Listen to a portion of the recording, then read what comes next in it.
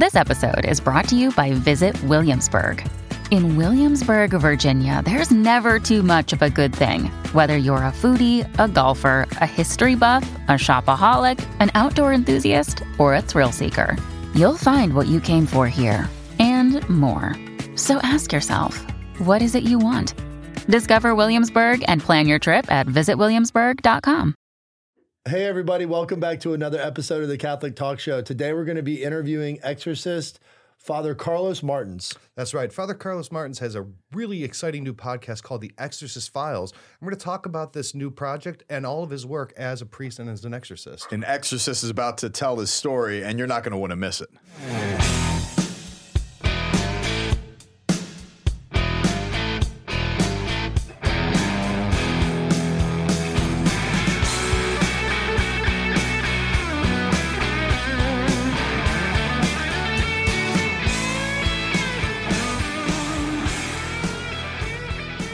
Thank you, Father, for joining us today. Really intrigued about your podcast. I think for all of our listeners out there, they can view your podcast at exorcistfiles.tv, or just like our podcast, you can download, all of our different streams and the availabilities that we have on different platforms. So welcome, Father. We really appreciate you coming on. Yeah, and before we had Father on, I didn't know that you two actually know each other. Yeah, we met initially in Meinrad. We're both missionaries of mercy of the Holy Father and exercise our mission and our zeal around the world. And it's awesome to connect through this platform. Moving new evangelization online is just so important, and to establish the church on the digital continent. And what a joy to be able to link up today, Father Carlos, and to hear more specifically about Exorcist Files. And we definitely want to encourage everybody out there, definitely check out the website. It is sharp. I'm on it right now, exorcistfiles.tv.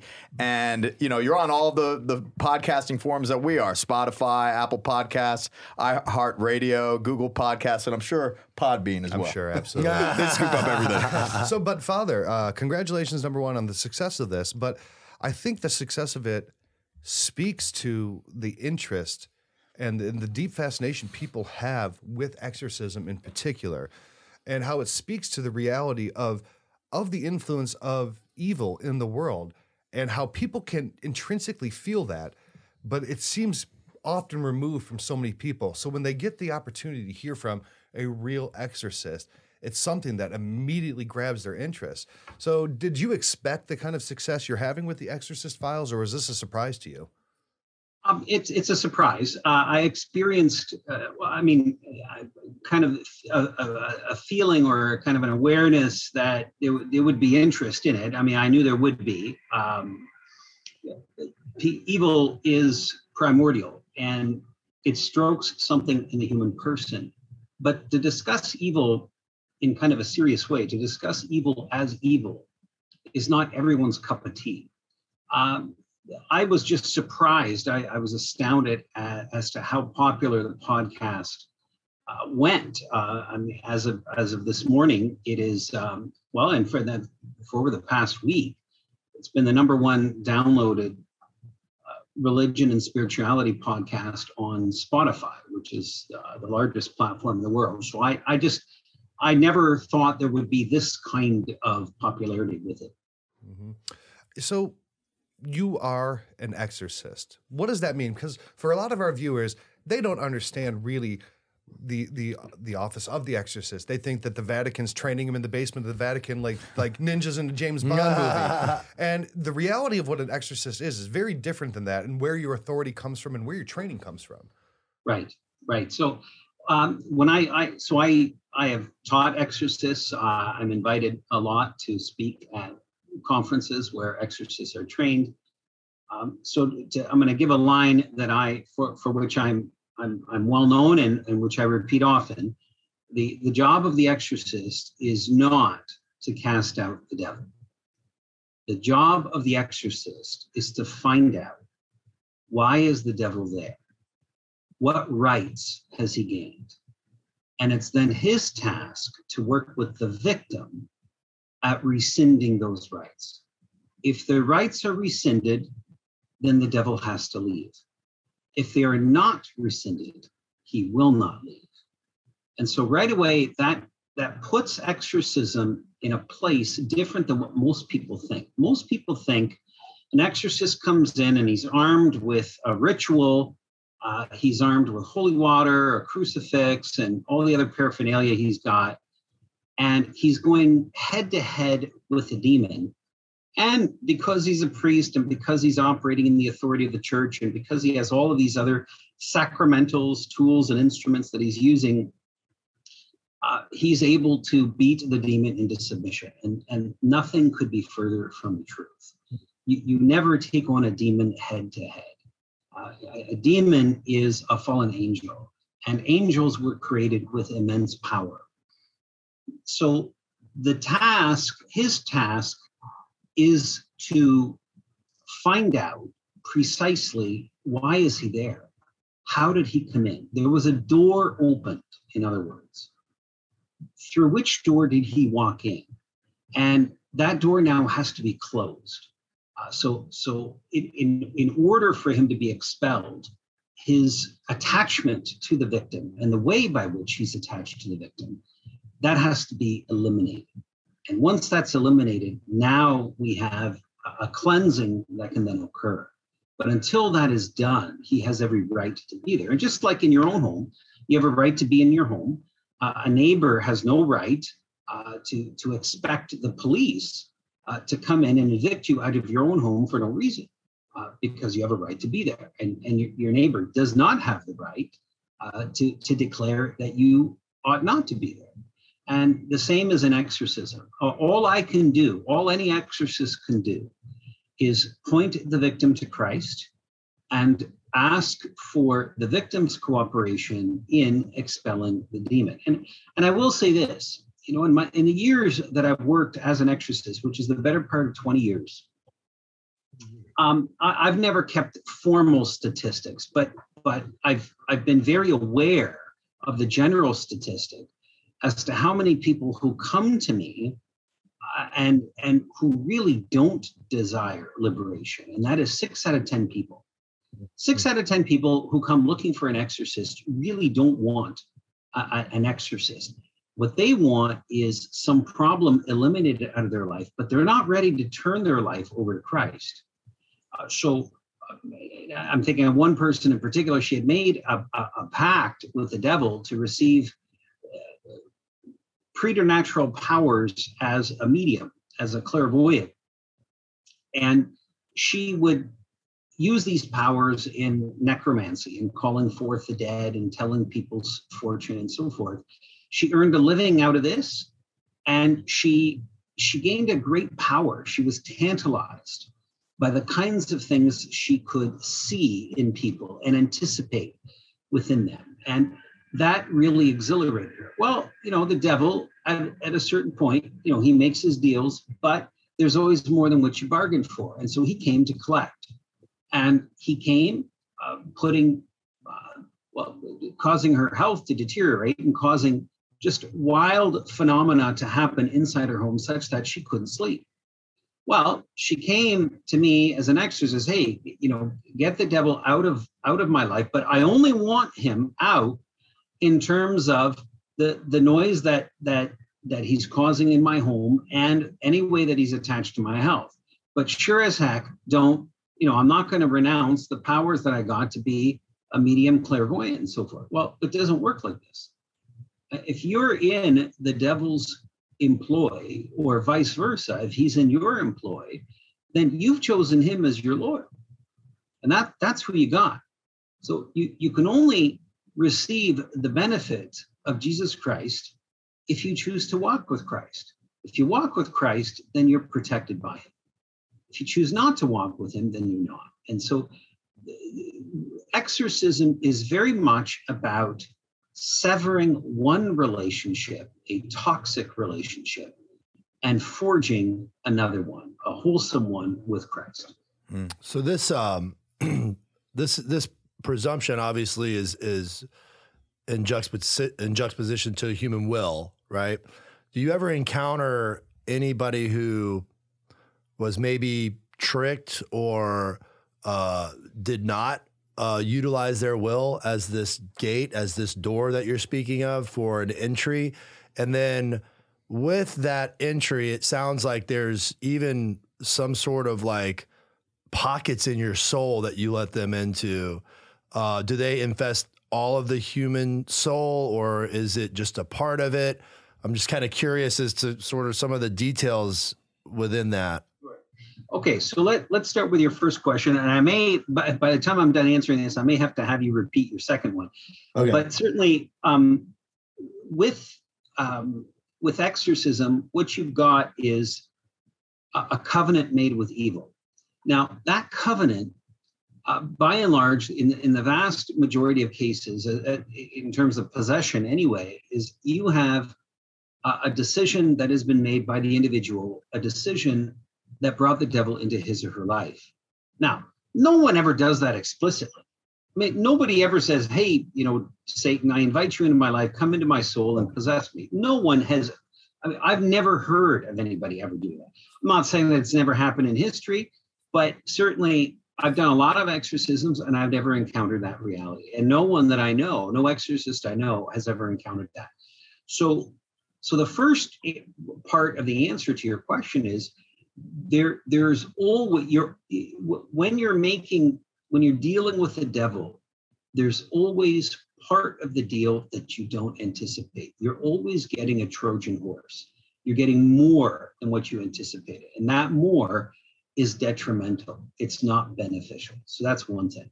Secondly, you asked about whether there's always an explicit decision or a definite agreement that someone has to make with the devil in order to forge an attachment to him. And there's a two-part answer to that. And that is yes and no. That we all know that we've heard of the movie The Exorcist, which this year it's the 50th year anniversary of that movie. And the story was based on a true story of a young boy who became possessed, and that happened because his aunt, who was working as his babysitter, came in and brought a Ouija board, and at a young age, he was just a young adolescent, was invited to play with it. And so that was the cause of his possession. Now, that kid certainly didn't know what he was getting into. But in one sense, it doesn't matter. You're opening a spiritual portal, and whatever is on the other side of that door, well, that's what you bargained for, right? It's just like analogously in physical reality, someone knocks on your front door, and you decide to open the door without looking. And on the other side of the door could be somebody bringing you a newspaper. It could be the mailman saying, hey, I got a parcel for you. Or it could be somebody there with a knife who wants to put that knife through you multiple times. And you're going to get what you're going to get. Because as soon as you open that door, you're subject to what's on the other side. And it is no different in the spiritual life. Now, that being said, the hold the demon has on somebody is going to be proportionate to the consent that somebody gives with regard to a sinful action, a sinful choice, with regard to the kind of action that led to the relationship with the devil. So in that little kid, in the movie, in the story, The Exorcism, the movie was based on William Peter Blatty's book called The Exorcist. He didn't choose the devil. He didn't choose to sin. And it would be debatable whether he even incurred sin at his young age while he was playing the Ouija board. Now, so in one sense, with regard to his possession, it doesn't matter. With regard to him being in a state of possession, with regard to the demon staying inside him, though, it does matter a great deal. Because although there needed to be some act of repentance, there was no explicit relationship with the devil formed. Mm-hmm. That would be different than, say, if you or I got out the Ouija board and started to play with it. The hold in us would be much deeper. We would be subject to a much stronger demonic hold simply because there's a deeper covenant there. There's more of a surface area to which the devil can forge himself. Yeah, you answered the second question there, probably unbeknownst to you. But Yeah, and like something that in previous interviews on exorcism, and to your other question, Delacroix, is in the sense of like, can a possession take place where there is no will from the agent that is possessed? So, Father Carlos, I guess the question more specifically is like, have there been cases of possession where someone does not form a type of contract or covenant with evil in that respect? Yes, there have. Absolutely. So I'm thinking of, for example, I've seen cases, been involved with cases with people who were born into satanic sects, or in some cases, Wiccan sects, whereby they were consecrated to evil from the time they were infants. Some of them were consecrated from the time they were in the womb.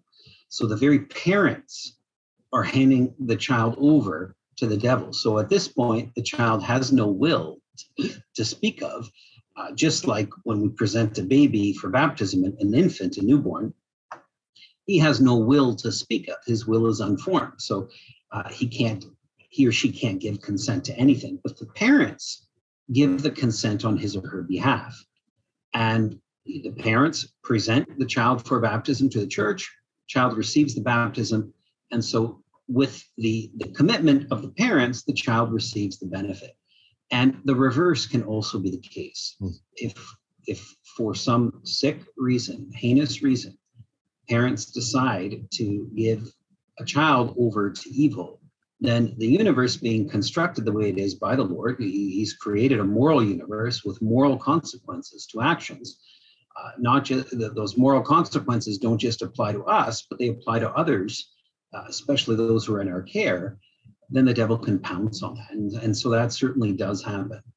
And certainly one can become possessed in that regard. I dealt with one case that was quite visceral, where she was now a grown woman, but she had been consecrated to evil from the time she was young, and there were multiple ceremonies that took place.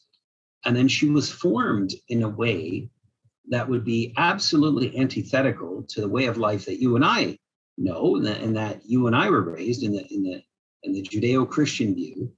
She was formed to be in this group that was constantly rebellious towards God, towards the Lord. Now, when she became aware in her adult life that, wait a minute, there's something innately unhealthy about this and I want out, then that was the first movement of her liberation, because now she was taking ownership. She had recognized what was going on in her, recognized it as not good, even though she had no formation in proper faith and proper religion. She had been raised to fear God, just like we fear the devil. But she had come to recognize what I've been taught is wrong. And so that not only was a great grace, but it was also an act that demanded great courage, because she now had to break away from that sect. And if she were to be caught, they would have killed her. But she was possessed because of everything done to her. She was possessed viscerally. But what I find is, as the exorcisms took place and went on, there was a tremendous amount of grace that Christ gave in this situation, precisely because she had not chosen the devil. Her will was not personally engaged. And the fact that it was personally disengaged from the devil meant that the liberation, which took a long time to come about, it wasn't easy, but it was easier than in terms of others who had explicitly cooperated with the devil through doing, say, a much lesser act than what her parents did to her. Amazing. You've mentioned exorcisms in that respect, and multiple efforts, and it was a labor and ministry that took place over a long period of time. Are there multiple rituals? Are there prayers? Can you kind of share a little bit more on the context of the ministry itself, and how you would approach a typical case, or a case like this where it's like there's constant follow-up needed? Yeah, sure. So the average exorcism. Let me start it in a different way. The average possession case requires multiple exorcisms in order to be accomplished, and I've charted my own. I've asked my colleagues numerous times, and the general consensus is the average possession case requires something in the neighborhood of 75 exorcisms. So to state it in a different way, if you're performing an exorcism on an individual once a week, it's going to take you a year and a half to get the devil out. Some take a heck of a lot longer. Others, one session has been enough, even with a full possession. So there's a lot of mystery to this craft, to this work. And you really just don't know what you're getting into until you get into it. And even still at the end, it's Christ who exercises. I mean, I'm his agent, that's it. If it's not me doing the task, then it's some other exorcist. Who it is really, in one sense, doesn't matter, because it's Christ that's bringing about the liberation. That being said, I mean, certainly there are human skills and human abilities that you bring into it. There's an awareness and a wherewithal that if you don't have that, it'll be detrimental. If you do have it, it's beneficial both for you and for the victim. So how does, and I can't imagine saying the typical exorcism case because it's such an atypical occurrence. But for somebody like yourself who's experienced so many, there could be some consistencies or some noticeable patterns. How does it manifest itself in a person? How can somebody identify that maybe they are under a spiritual attack? Because I know that there's degree, there's spiritual oppression and spiritual obsession and then possession. There's degrees to this. But how does it manifest itself? How can it be identified? Yeah, so if you're talking about possession per se, the most obvious symptom to the individual are blackout periods. So that's what possession is. A demon takes over. And when the demon takes over, your consciousness is pushed aside and the demon takes over the controls. He's sitting in the driver's seat. So when a victim is possessed, then he or she is not aware that a possession is happening because they're in a state of internal unconsciousness. And so besides a blackout period, people will say to them, hey, you did this is what you were saying, this is what you were doing. But they'll identify saying it was you, but it wasn't you. There was a personality in you that didn't act like you, was much more belligerent, was scary, was violent, and so on. So that, in terms of possession, that's going to be the most obvious thing. But, in terms of diabolical activity, the most common diabolical activity that exists is simply temptation. And I will say this, that is also the most dangerous. People can go to heaven while being possessed. It's possible to go to heaven while being possessed. It is not possible to go to heaven with a mortal sin in your soul. So if you were to die with a single mortal sin on your soul, God forbid, you will never see the inside of heaven. So it can come to pass that, say, a mortal sin led to the possession. And in fact, the devil can possess with a single mortal sin. I mean, he gains those rights. And why does he gain those rights? Well, we have to remember where we're coming from. When you and I, when we were conceived inside our mother's womb, right? So when the physical matter came together that created new life, and God implanted a soul within that life, so it was a mixture of human and divine action in that instant. At the moment that new life began to exist, the penalty for original sin became instantiated within us. And so what that meant is we belong to the devil. We didn't belong to our mothers and fathers, and we sure as heck didn't belong to God. Right? And this is why we baptize babies, is to change the right of ownership over them. And so in baptism, not only is just original sin washed away, but that very action, what it means is we receive God the Father as our Father. He wasn't our Father before that. So John the Apostle is very clear. He's only talking to Christians when he's talking about children of God. Prior to baptism, we are not God's children. We are his creation, but we're not his children. So baptism makes God our Father. It gives us Jesus Christ as our Savior. The Holy Spirit is given to us as our sanctifier. The Spirit gives us the virtues. He gives us the extraordinary gifts of the life of the Spirit. We receive the angels and saints as our brothers and sisters in the faith, and we receive a vocation in Christ. And that grace that we receive, that new identity, which permeates the entire part of our being, remains operative and exists until we commit a single mortal sin.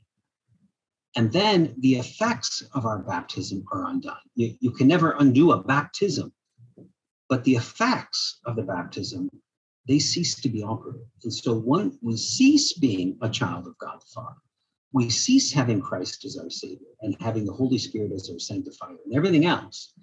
And we once again revert to belonging to Satan, who becomes our father.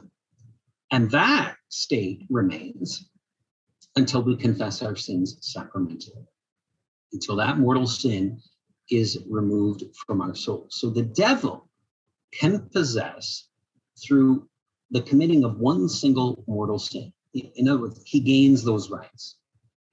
So the next question would be, perhaps, well, if he gains those rights, why don't we see it more often? And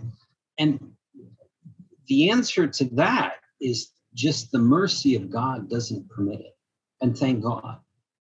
Because if you were to imagine every single person in a state of grave sin in the world, if they were possessed simultaneously, what would the world look like? It'd be awful. And so, but that being said, the devil can possess through the fall of one sin that is mortal in nature. Great, thank you. In your journey as an exorcist, 20 years, it's a long time. Is there any instances or recollections you have of just being afraid or something going on that you were not expecting or have not seen, where you felt like you were being drawn away and trying to be tricked into fear or despair or anything like that? Yeah, so I get that question a lot, and the short answer would be no. So, I don't fear the devil. I respect him. I highly respect him, but I don't fear him. So what would be the difference between respecting the devil and fearing him? And the analogy that I always use to describe this is one of the knife in the kitchen, right? So inside your kitchens, you gentlemen will have at least one knife that is sharp enough to cut you if you're not careful. And so because of that, you're careful with that knife, because what can result if you are not careful. But as sharp as that knife is, and as much damage that it could potentially cause, when you go to bed at night, you never think about that knife. You never lose any sleep over it. If you did, I think you yourselves would agree that there'd be something amiss with your mental health. Mm-hmm. And I think the same is true with the devil. The devil, in the grand scheme of things, as a reality next to the reality of God, is a very, very minor reality. But he is dangerous. And so for that reason, he has to be respected, because you can get hurt if you're not careful. But I don't fear him. I belong to God. I already know the ending of the story. God is going to win. And in the end, my consolation is the fact, and I think the consolation of every exorcist who's worth his salt, is in the fact that the battle is not mine. The battle is the Lord's. And the Lord is the one who's exercising. He may use me as an agent, and I might be useless. I might be lacking in some area. But at the end of the day, all I can do is the best I can do in Christ's name, and I leave the rest up to him. And there's a consolation in that, because at the end of the day, it doesn't rest on me. I am not the savior of the world. I'm not the savior of this possessed victim. The savior is Christ. So that's a job that I need not apply for, because it's already filled, and it's filled by somebody who's infinitely better than me. And so all I can do is do what the church asks me to do it in the best way that I know how, and put my faith in the Lord that he's going to bring about a resolution according to his time. And that, friends, for an exorcist, that is a recipe for mental health. That really it belongs to Christ, and because he is the savior, and I'm not. Father Martins, I think you brought up something very, very important, and it's like to do what the church has asked you to do. You've 20 years you've been exercising the ministry of an exorcist, and your pastoral ministry has brought you all over the world. And I'm sure, when it comes to, the titling of your podcast, Exorcist Files, the files that you have in your memory bank, I'm sure are plentiful. And I think that's some of the premise of what your podcast shares in detail. At what point did the church? How did you come into this ministry? And how has the church asked you to do this ministry? And what do you hope to get out of this podcasting effort that you're doing? Yeah, sure. So, I started even before my ordination as a priest. Now, I was not performing solemn exorcisms, or what we call solemn exorcisms. In other words, using the ritual of the church to liberate someone who's possessed. But I was doing what we call minor exorcisms. So there's some kind of demonic hold at some level short of possession, whereby you're guiding that victim to exactly do what you do even in a solemn in a solemn exorcism. You're getting them to renounce the actions that brought the devil in, and you're getting them to make counterpart claims where they dedicate their lives to Christ. And you're praying on their behalf, and you're commanding the devil to leave, and you're commanding his works to leave, and you're commanding that he let go of the operation within this victim, so to speak. So how it came about is really like when I just had people come to me asking for prayers, even when I was a seminarian. And then as a deacon, I was assigned to a parish, and the exorcists of the diocese were at the parish at which I was assigned. And they were just so busy. It was depending on the time, depending on the years that I was there was always 2 or 3 exorcists there. And they were so busy with cases, with persons, that when, say, a house infestation case came, when the devil was in a house causing just diabolical phenomena to happen in the different rooms and so forth, and just harassing the family that was there, one of them just turned to me, gave me a bucket of holy water, said, "Deacon, go get rid of the devil." And I remember I had no training at the time, but I had a wherewithal that, hey, if the devil's there, he's there for a reason. And so it's my job to discover what that reason is. And so I set about leading the people in the house through a renunciation, through them renouncing whatever it was, whatever actions that were incongruent with the life of a Christian, with the life of God, and to lay claim to that life. And they promised to go to confession and so forth. And so when that was done, then I just went and I blessed the house, and I said a prayer asking God to remove any demons, any and every demons from the house, and it worked. So it was relatively easy. As a demonic hold gets higher, certainly in the state of possession, it's much more difficult, and it requires a much more concerted effort. Mm-hmm. Excellent. And then as it relates to these memories from your beginnings, kind of seeing God inspire this movement in your ministry, receiving that authority and commissioning from the priests that were delegated with this authority from the bishop, and having kind of a rectory full of exorcists, it was pretty evident that God was nurturing that from the very beginning of your holy orders, and then that being a part of your pastoral ministry for over 20 years now. What's the inspiration behind the Exorcist files, and what's the thought process, and what do you hope to affect through this ministerial effort going online? And I want to give a shout out to our friend Ryan Bethea, who's your co-host. He's a great guy. And he actually is the one who introduced us to this podcast and Father Carlos. So I wanted to make sure that we mentioned him. But yeah, that's a great question. Mm-hmm. Is what are you trying to get out of this, and what can someone expect when they tune in? Yeah, so the podcast episodes consist of teachings and reenactments of actual cases from my files.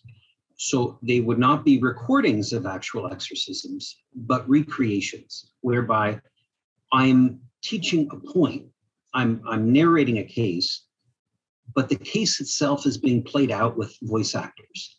And it's, in a sense, it's a little bit like an old-time radio show where you're hearing the scene being acted out all around the narrator. And what I hope to achieve with it is to just make people aware that there's so much going on in our society right now that can put us in relationship with evil. We don't hear about evil a lot. We don't hear about it even at Sunday Mass a lot. We don't hear about the devil a lot. And in today's day and age, the dangers are more than ever, because Christendom is being usurped by paganism. So the West has all but abandoned its Christian identity, and to a large extent, it despises it. And so what you have is a reversion to paganism, and we see it left and right. We see it in the Grammy Awards that happened earlier this week. We see it in a detestation of the weak, of life in the womb, of senior citizens. We see a movement towards euthanasia happening. And we see it just in very common, non-dramatic levels in our everyday life. A woman goes to the spa for a treatment, and they offer her a Reiki treatment, which is an act of the occult. A business professional is offered membership in the Freemasons because it'll give him increased business contacts, and he finds that appealing. So what are the implications of such things? And no one is really talking about this. And so, in fact, the how this came about was in a conversation between Ryan Bethea, John Sullivan, two producers of movies in Hollywood, who they had a conversation with some officials in the Vatican, and they wanted to do a modern day recreation of experiences with evil and of the miraculous. And so the Holy See tapped me to undertake this, because I do both. And I have a ministry of relics whereby I bring a Vatican exhibit to churches, schools, and prisons worldwide. Awesome. And then I have this ministry with exorcism. So we were put in contact with one another, and I think it's coming up on about 3 years that relationship started. And the Exorcist Files podcast is the first stage. It's the first level that we're putting out this catechesis in order to inform people, in order to make them aware of the reality of evil, and to show people what the implications are if we cooperate with you. Father Martins, this is such a great way to reconnect, and I know Maria Goretti has commissioned you for some great work in her name, my birthday saint and my patroness that I just love so dearly. and just coming to the Diocese of St. Augustine recently with your pastoral ministry. So, you're not limited to the ministry of exorcism. You also have this wonderful privilege before the Vatican to bring the beautiful first-class relics and the heritage of the faith and the lives of the saints and the experiences of deliverance and prayers through their intercession has really been a part of your charism. So, God has set your ministry into motion and taking effect. And here at the talk show, we want to wish you and Ryan and your producers great success. It's already happening on Spotify. So be sure to go to exorcistfiles.tv. To all of our friends, our listeners, our viewers online on YouTube and all of the platforms, this is the Catholic Church, and there are many, many avenues of encountering Christ and his authority. But to rest assured that Christ's mercy endures forever, and Christ is for us a Savior, and it is by the power of his resurrection and the authority that he has placed upon us as his children to go out and not be afraid, as Father Martins was saying. As we enter into a world of darkness and the unknown, the words of our great Pope, St. John Paul II, echo throughout time, and it's scriptural, 365 times in the scriptures, the derivatives of be not afraid. We walk in confidence because we walk with Christ, and Christ's love is for us. And if Christ's love is for us, there's no power that could come against us. Yeah. So, Father Martins, thank you so much for your time today. And again, we encourage you, go out and see exorcistfiles.tv. Yeah, thank you again, Father. Can't recommend it enough. And a shout out to our friend Ryan. And, thanks for coming on. And we're going to pray for your continued success and protection. And please pray for us. Absolutely. God bless you all. God bless your families and your listeners. Yep. Hope to see you in Mind Rad. God bless. God bless. See you all next week. Peace.